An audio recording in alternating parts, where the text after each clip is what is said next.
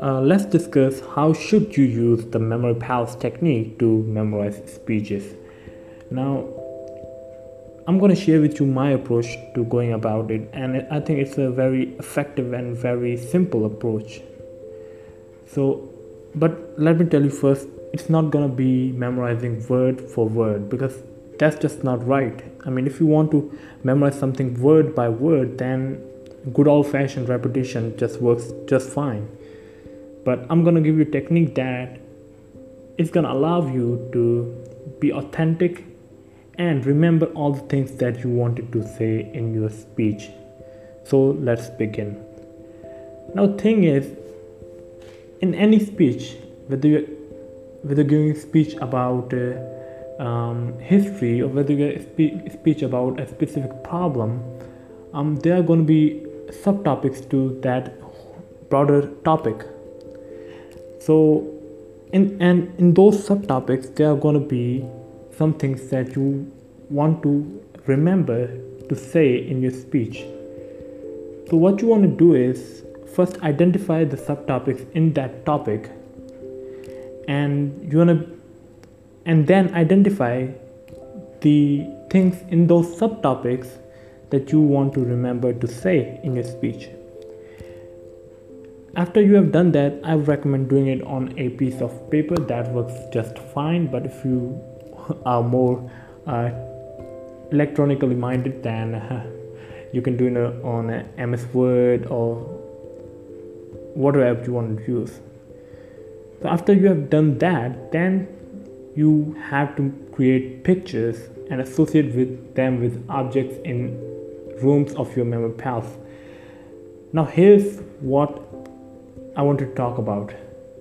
Now, if you want to memorize the subtopics of that topic, you want to create a picture and put it in an object that is relatively bigger than other objects in that specific room, like a bed. The bed works just fine. And if you want to remember the lines that are of that subtopic, then you want to associate that line and make a picture of that line and associate it with a smaller object, so that way you know that that image is for a line and that image is for a broader topic which is on a big object.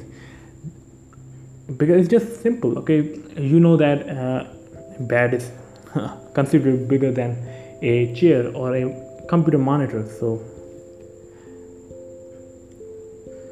okay, let's review what we discussed in this brief episode of this podcast. You don't want to use the memory palace technique to memorize the speech word by word. The old-fashioned repetition just works just fine. But if you want to memorize a speech and the things that you want to say in that speech effectively, then the memory palace technique works just fine. What you want to do is, in every room there's a big object and a small object. A big object could be a bed, it could be a cabinet, but you get the point. And there are other small objects like a computer monitor, a chair, and things like that. So what you want to do is, you want to put the subtopics to the broad topic that you want to talk about in the big objects of any given room, and the things that you want to say about that subtopic, you want to make images of those things and associate them with smaller objects. That's it. That's all I want to talk about in this podcast. And I have very good news for the listeners of this podcast. I'm working on a course of Memory Palace to help you memorize numbers, textbooks, or whatever you want to memorize with absolute ease. It's going to be gold.